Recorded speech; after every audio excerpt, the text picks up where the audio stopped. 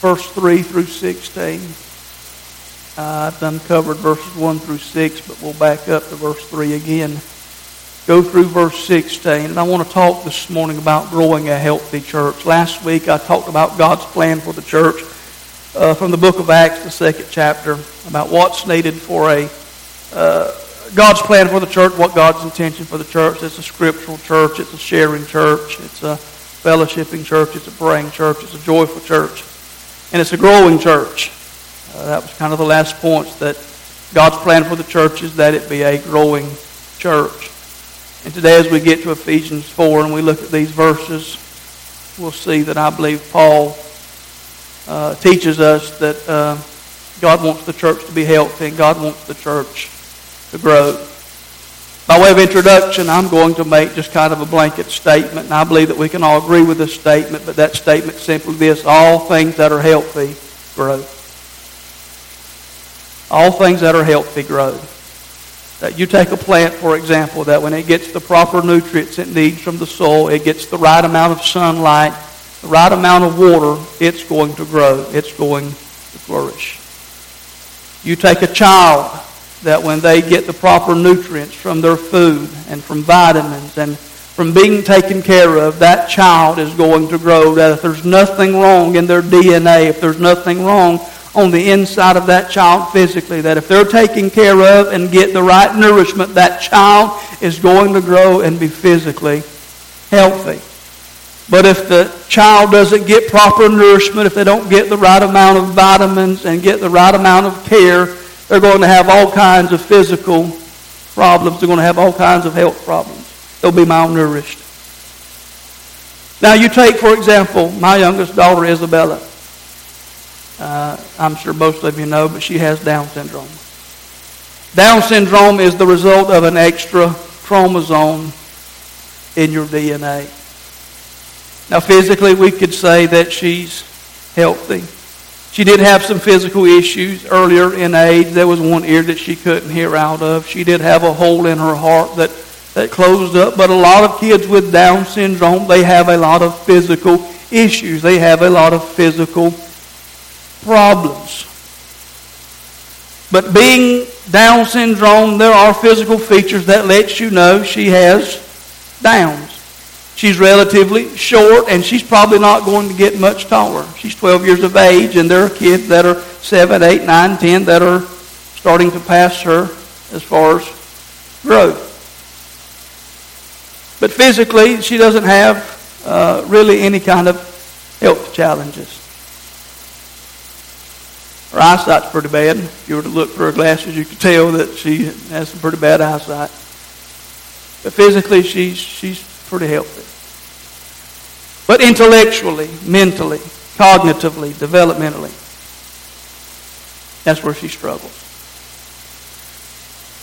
You see, even though she's 12 years of age, she functions more like a 4-year-old, 5-year-old. She's not able to do what other 12-year-old children do. But here's the thing. It's a medical condition that doctors can't do anything about. And so although I can say that physically she's healthy, if I were to be really technical, I could say that she's not totally healthy. She has a condition. And again, it's a condition that I can't do anything about and a doctor can't do anything about. They can't rearrange her DNA. They can't take that extra chromosome out of her DNA. God would have to intervene and work a miracle. Now let me just say, if you're wondering, preacher, have you ever prayed for your daughter to have a miracle? I have prayed that God would grant a miracle and that she wouldn't have to live her life with Down syndrome. But God has not seen fit to work that miracle. But let me say this, and you might be thinking, what does all this have to do with our message today? You see, there are churches that have conditions that make them unhealthy. They're not growing spiritually. They're not growing numerically. You see, Isabella can't change her condition, but churches can change. But many churches refuse to change and work on what needs to be changed so they can grow and be healthy. And so this morning as we look at this text, I believe Paul gives us 3 requirements for what it takes to be a growing, healthy church. And how many believe that God wants His church to be healthy and God wants His church to be growing? And so the first thing I notice as we look at our text this morning is that a healthy church is marked by spiritual unity. A healthy church is marked by spiritual unity. And we talked about this a couple weeks ago when we looked at this text, how the church needs to be unified. But I believe if the church is going to grow and operate and function and be all that God wants it to be, it has to be a unified church. That we can't be everything God wants us to be, and we can't be healthy if we're always fussing and fighting and can't get along. We have to have spiritual unity in our midst. Notice what Paul tells us in verse number 3. He tells us to make every effort to keep the unity of the Spirit through the bond of peace. The King James says, endeavoring to keep the unity through the bond of peace.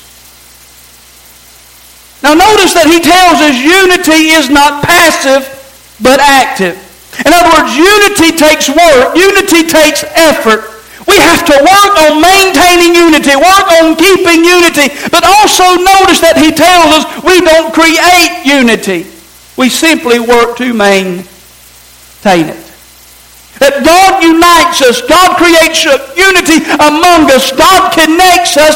And we're to strive and make every effort to maintain the unity that God gives us rather than to dismantle it. We're to be a unified body.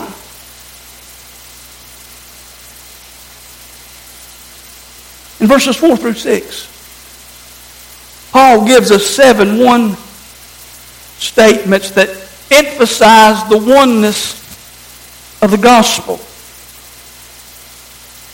Look at verses 4 through 6. There is one body and one Spirit. Just as you were called to one hope when you were called, one Lord, one faith, one baptism, one God and Father of all, who is over all and through all and in all. 7 statements that emphasize the unity and the oneness of the gospel. Notice he says there's one body.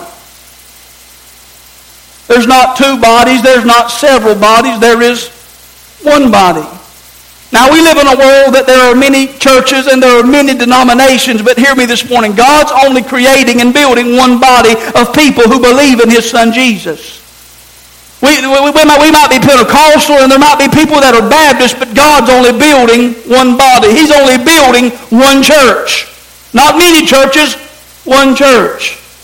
And then he says there's one Spirit. The same Holy Spirit that lives in me is the same Holy Spirit that lives in you. The same Holy Spirit lives inside of every believer. There's not multiple spirits. There's not many spirits. Now listen, there's false spirits. There's wicked spirits. But there's only one Holy Spirit that lives inside of every believer that's been born again. Then he says there's one hope. It's the blessed hope of the believer. You see, there was a time that we had no hope, but then Christ called us to Himself. He redeemed us. He shed His blood for us. He saved us and justified us. And now we have hope, and we look forward to that great day of redemption. It's the blessed hope of the believer. We have hope, unlike the people of this world. But then He tells us that there's one Lord. Only one Lord. All believers that are genuinely saved all proclaim Jesus Christ as Lord. What does that mean? There's only one master. There's only one king. He tells us that there's one faith. This refers to the body of doctrine, the body of truth that we believe. But it also tells us that there's only one way of salvation, and it's by faith in Jesus. That if you want to enter into heaven, if you want to enter into the presence of God, you can only come one way, and it's through faith in Jesus. It's by believing on the Son of God. Jesus said, I am the way, the truth, and the life. No man comes to the Father but by me. He says one baptism. According to Paul in 1 Corinthians 12:13, you can write that reference down. He says, for by one Spirit we're all baptized into one body. You see, we're spiritually united to Christ. We've been baptized into the body of Christ by the Spirit of God. And then it says there's one God and Father of all. You see, God adopted us into His family. That as believers, we all have the same Father. We're one big happy family. It doesn't matter where you come from. It doesn't matter the color of your skin. It doesn't matter what your background is. If you believed in Jesus, God is our Father. And when we get to heaven, we're all going to be one big, great, big, happy family. He's the Father of all believers. And so to be a growing, healthy church, we have to have unity. And so when you look at all of these 7-1 statements that Paul is making here, he's trying to emphasize a very important point. He's wanting us to understand that having a divisive spirit is foolish.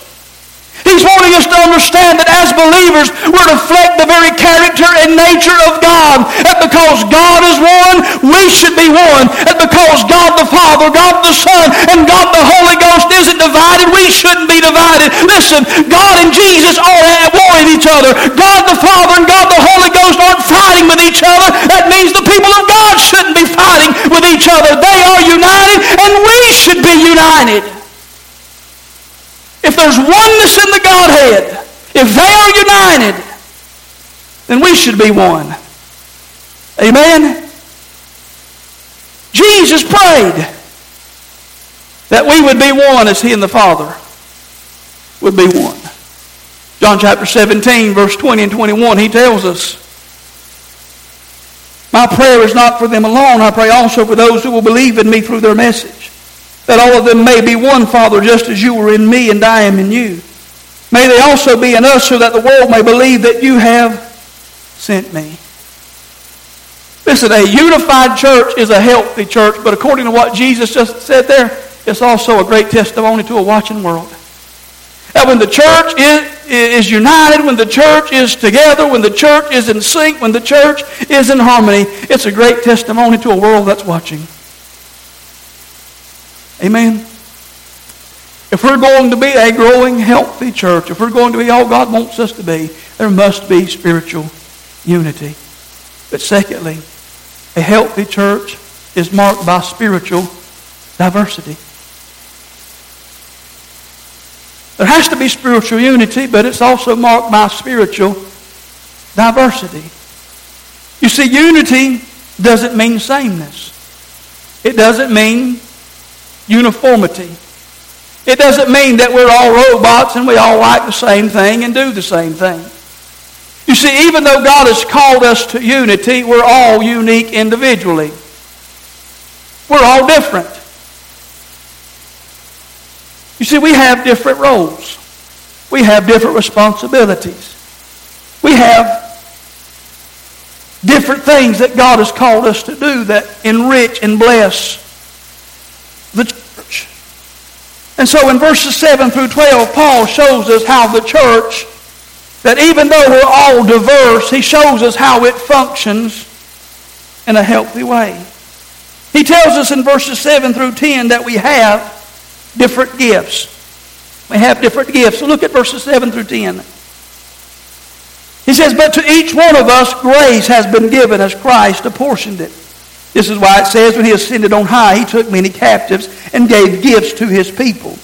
What does he ascended mean except that he also descended to the lower earthly regions?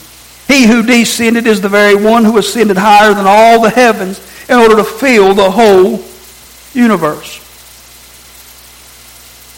So we have different gifts. According to verse 7, Paul tells us that we have been given a gift.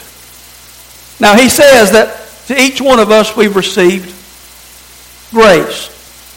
But the word grace here is the word charis in the Greek, and It's not referring to saving grace. It's referring to serving grace. It's referring to grace that has enabled us to be ministers of the gospel and to serve Jesus Christ and to serve the church. So it's not saving grace, it's serving grace. It's grace to minister and to do the work that God has called us to do.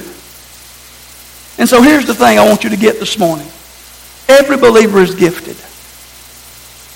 Every believer is gifted.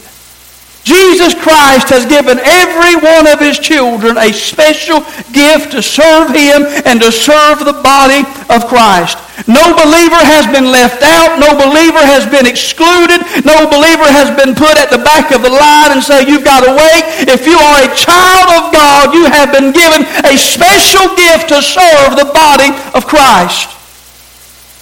Now, if you're sitting here this morning and say, preacher, I don't have a gift, I've got two things to say to you. First of all, you may not know what your gift is. If you're saved, you have a gift, but you may not know what your gift is. But here's the thing. If you say, I don't have a gift, there could be a second thing, and that's simply this, and it's kind of blunt. You're not saved. Because every believer has a gift, at least one gift. He's given us a gift, at least one. If you are a child of God, you have at least one gift. Now, verse 8, Paul recites Psalm 68, and he relates it to Christ's triumph and authority. And so Paul is saying that Jesus triumphed over death, hell, sin, and the grave, and gave gifts to His people to minister to His church. Verses 9 and 10, Paul speaks of Christ's descent and ascent. Paul sees the incarnation and the ascension of Christ as evidence that Jesus is Savior and King. I want you to understand this morning that Jesus came to this earth and He lived a sinless life and He died and He rose again and He ascended back to heaven and He gave gifts to His people. You see, Jesus went back to heaven victoriously forevermore. And He gave gifts to His people that they might serve the body of Christ, that they might serve the church. And we all have a different gift today. But not only do we have different gifts, we have different responsibilities. You see, with the different gifts come different responsibilities. You see, nobody on a team has the same function. Nobody on a team has the same responsibility. Listen, if you look at a baseball team, most pitchers aren't known for their hitting. Why? Because that's not what they get paid to do. They get paid to pitch, not be a good hitter. Am I right, Brother Tommy? They get paid to pitch. They're not known for their batting average.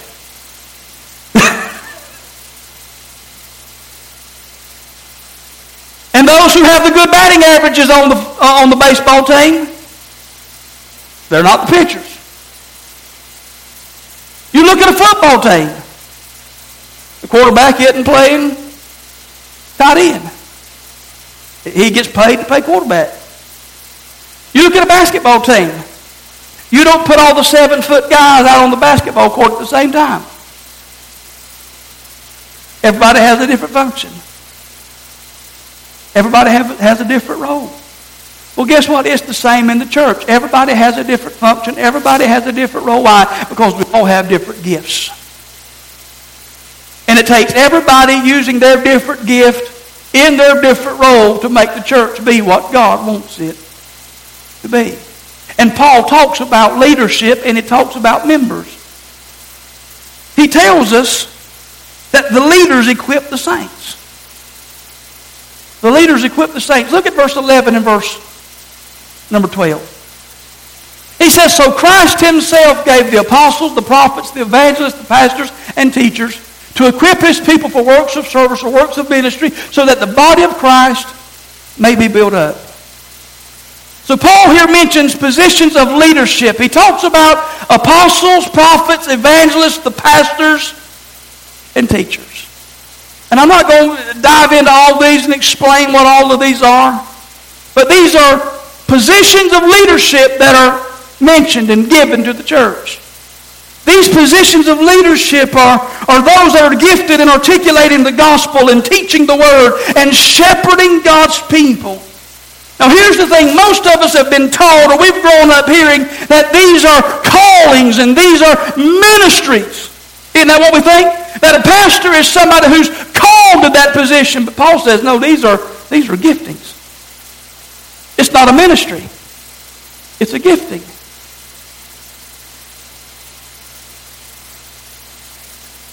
And so here's what Paul's wanting us to understand. That gifted leadership is necessary for the health and growth of the church. Leadership is necessary for the church to be what God wants it to be. And he's telling us that God equips people and uses gifted leadership to do what the church needs to be done. He uses leadership to equip the saints. Isn't that what it says? To equip his people for the work of service. So, leadership equips the saints. What do the saints do? The saints do work of ministry. Look at verse 12 there. To equip his people for works of service, so that the body of Christ may be built up. Verse 12 explodes all of the ideas and false ministry models that envision the church as a pyramid with the pastor at the point of the pyramid.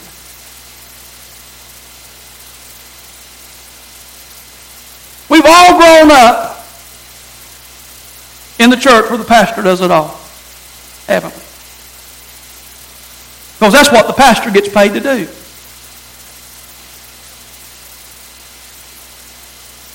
Verse 12 refutes all that.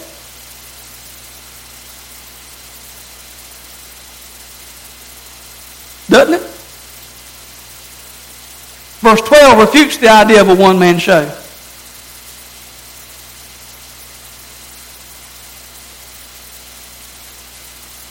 According to verse 12, pastors, ministers, leaders equip the people to do ministry and do work.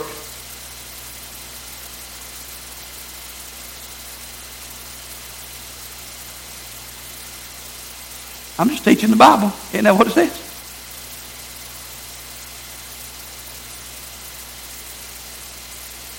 You see, the church is not supposed to be the bus where the pastor's driving the bus and everybody else is on board just along for the ride. That's what we've made the church out to be. Pastor, you drive the bus and we'll just jump on the bus and we'll just ride. That's not the model for the church. And that's not how the church grows, and that's not how the church is healthy.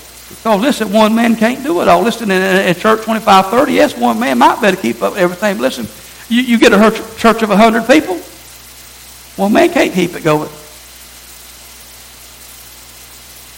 At least not without losing his family.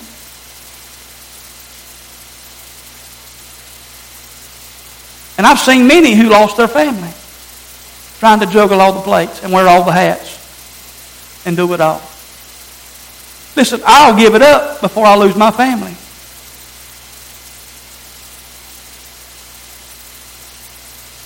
Mark my words, write the date down, put it on your notes that I said it. I'll give it up before I lose my family.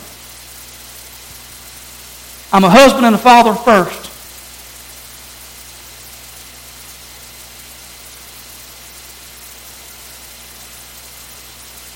He's called me to lead, and he's called me to equip you to serve.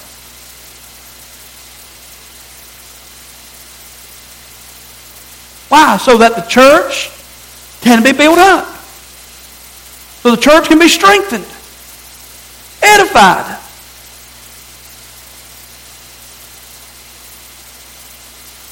Leaders are supposed to prepare, complete, train, and equip God's people for ministry. You see, one of the greatest things that we could ever do around here is to be equipped, raise up leaders, and send them out to serve.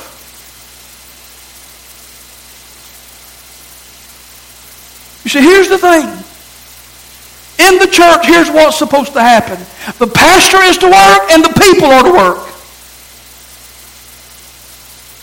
Everybody has a function. Everybody has a job to do. Can I tell you what a great motto for the church ought to be? Every member a minister. That's what the church ought to look like. Every member a minister.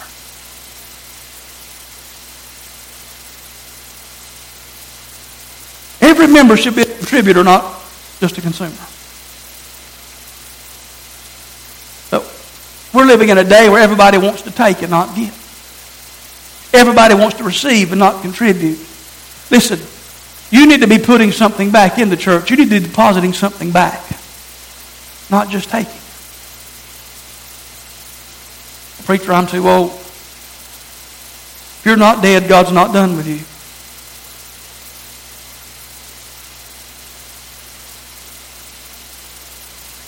Amen? God has something for you to do, but you've got to take some time from all the other stuff that you're caught up with and give some time to God's kingdom and God's church.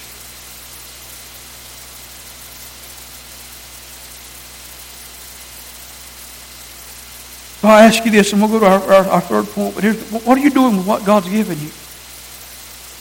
What are you doing with what God's given you?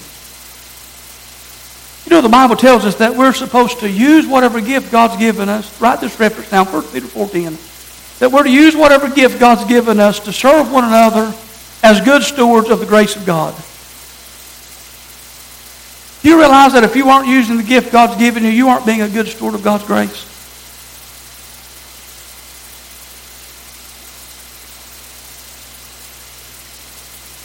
I want to be a good steward of God's grace. I want to be a good steward of the talents and gifts that He's given me. So what are you doing with what God's given you? And there's all different kinds of gifts in the Bible. We give just 1 Corinthians 12, the spiritual gifts. Listen, there's generosity, there's encouragement, there's the gift of help. There's all kinds of things that God's gifted us with.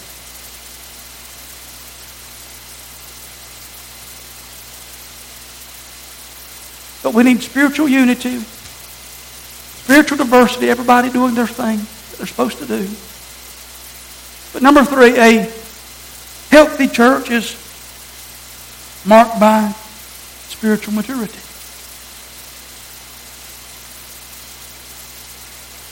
The result of the church's unity and diversity is the church's maturity. In other words, when the church is unified and the church is using its gift, everybody's doing what they're supposed to do, the natural result will be spiritual growth, spiritual maturity. That when leaders are equipping the people to serve, the result should be maturity.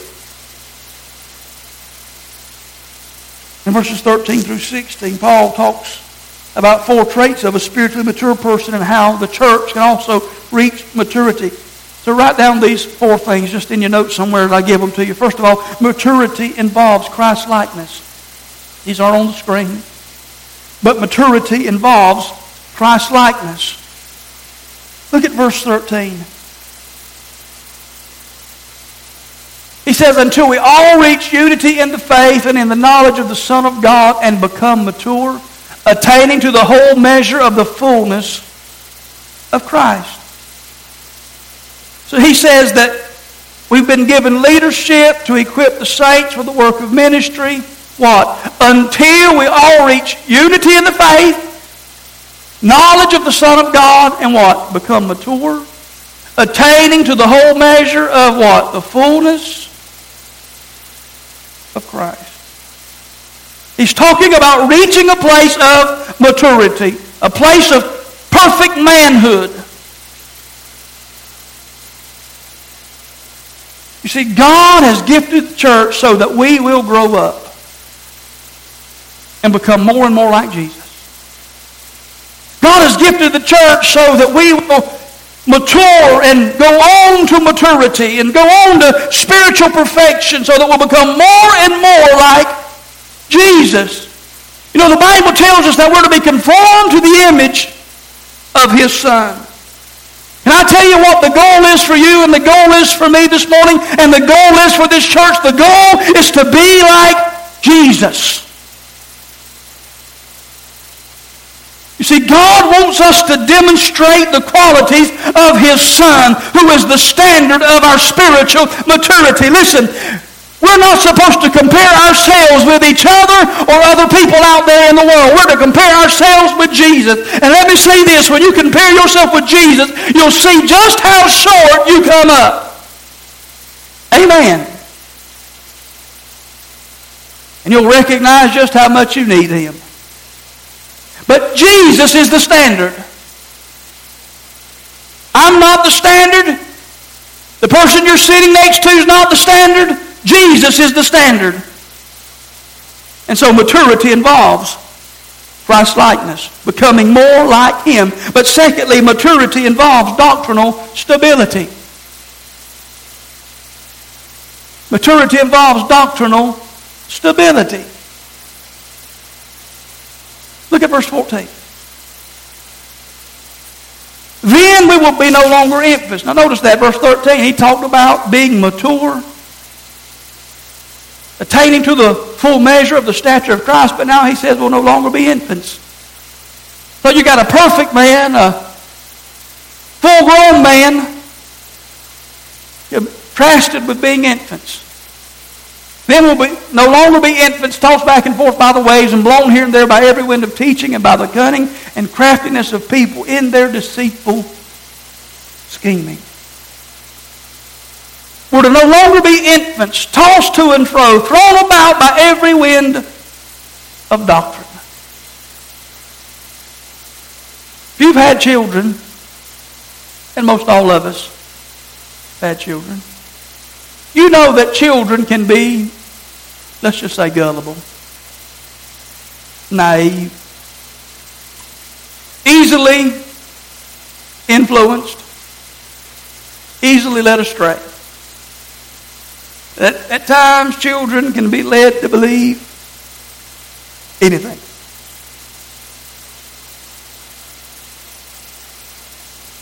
And so Paul says here that as we mature, that we're not supposed to be like little children who are led astray. That we're not supposed to give in to the trickery and deceit of false teachers and false doctrine. That we're supposed to grow up so that we know when people are trying to pull the wool over our eyes. That we're supposed to grow up so that we know when the wolves show up. Even if they disguise themselves in sheep's clothing, we know that they are wolves. Maturity involves doctrinal stability.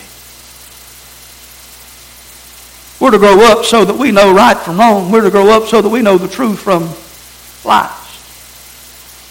Amen? But then it tells us a third thing, that maturity involves truth joined with love. Maturity involves truth joined with love. We see this in verse number 15. He says, instead, speaking the truth in love, we will what? Grow to become in every respect the mature body of Him who is the head, that is Christ. Notice that, speaking the truth in love. God expects us to be truthful, but He also expects us to do it in such a way that it's loving. Do you understand? We're to have a high regard for the truth and hold to the truth, but we're to speak the truth in a loving manner.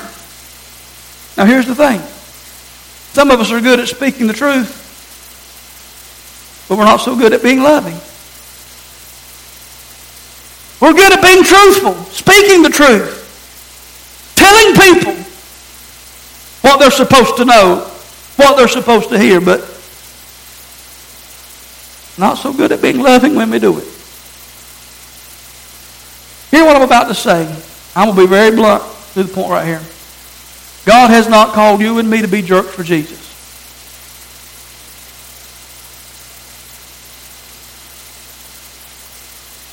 We're not to be jerks for Jesus. And can I tell you, that's what some people think we are.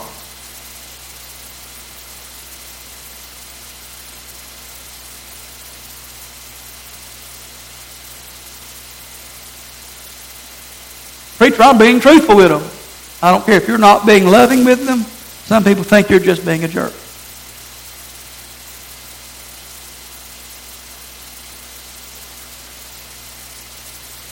And you need to cut it out. Because you're not going to win anybody that way.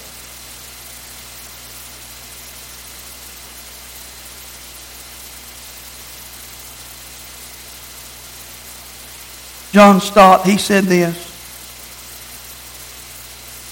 He said, truth becomes hard if not softened by love. Love becomes soft if it's not strengthened by truth. The apostle calls us to hold the two together.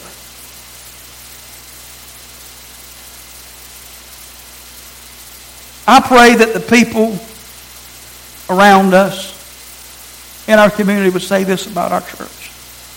I pray they would say they teach the Bible faithfully, but I also pray that they would say they love each other like family and their neighbors like themselves. I want us to be known as a church that preaches the Bible faithfully, but I also want people to say they love each other like family and their neighbors like themselves. And hear me, even if people don't agree with our doctrine, I pray that people can say they love each other there. Amen? I want us to be a place of love. But let me give you this fourth thing. Maturity involves contribution. Maturity involves contribution.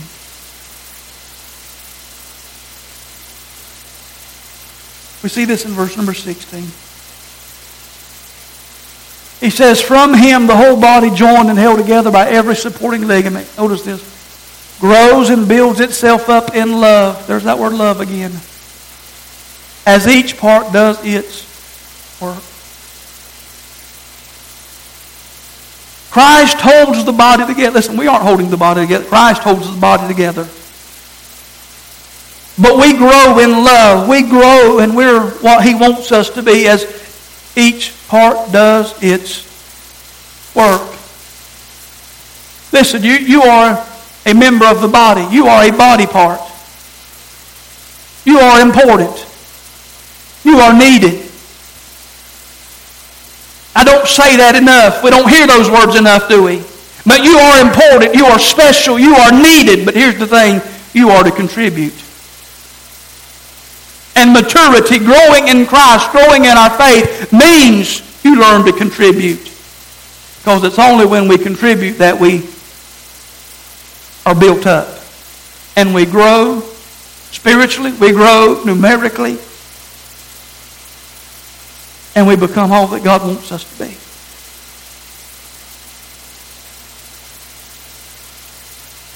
So in closing,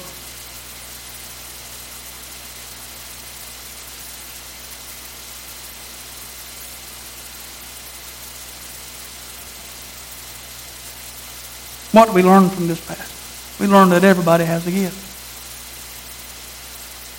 We learn that everybody is needed. We learn that everybody has a role to play.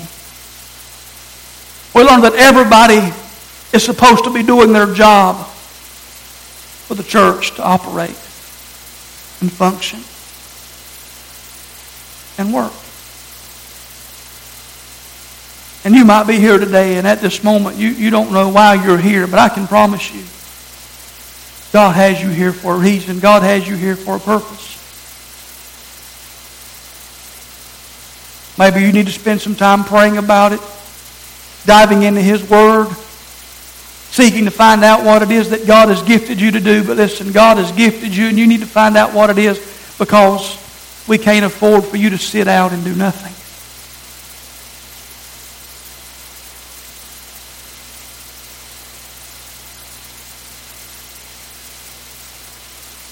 We will only be healthy.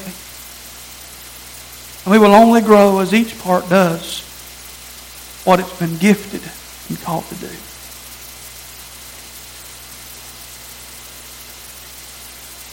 As the pastor, as the leader, I want to do my best to equip you and train you to serve. And here's one thing that crossed my mind this week. I don't have to open service. And I don't have to be the one who calls up the ushers to take up the offering. I don't have to do that. Someone else can do that. Other people can pray. And so I'll just say this. If you would say, preacher, I'll open up service and I'll take up offering, you come see me. And I'll let you do it. And if there's several who want to do it, we'll put you on a schedule and rotate. Because I don't have to be the one that does it.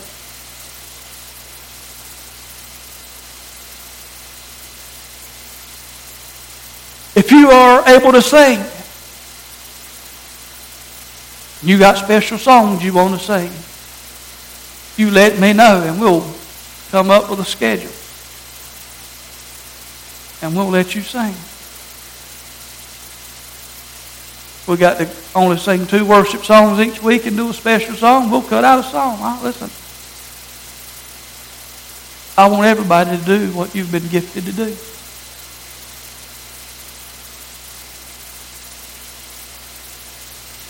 Because when we all do what we're supposed to do, I believe God will bless and God will move.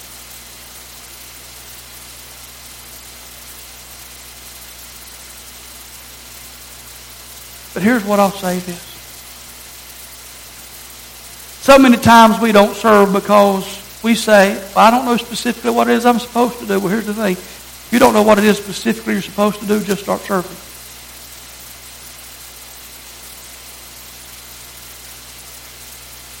Don't use not knowing what specifically you're supposed to do as an excuse to do nothing. Amen? Just start serving. And you might find out that while serving, you discover what it is you're supposed to do. In fact, let me say this. According to the text, if you go back and look at it and study it around verse 11, verse 12, and 13 again, while you serve, you actually grow.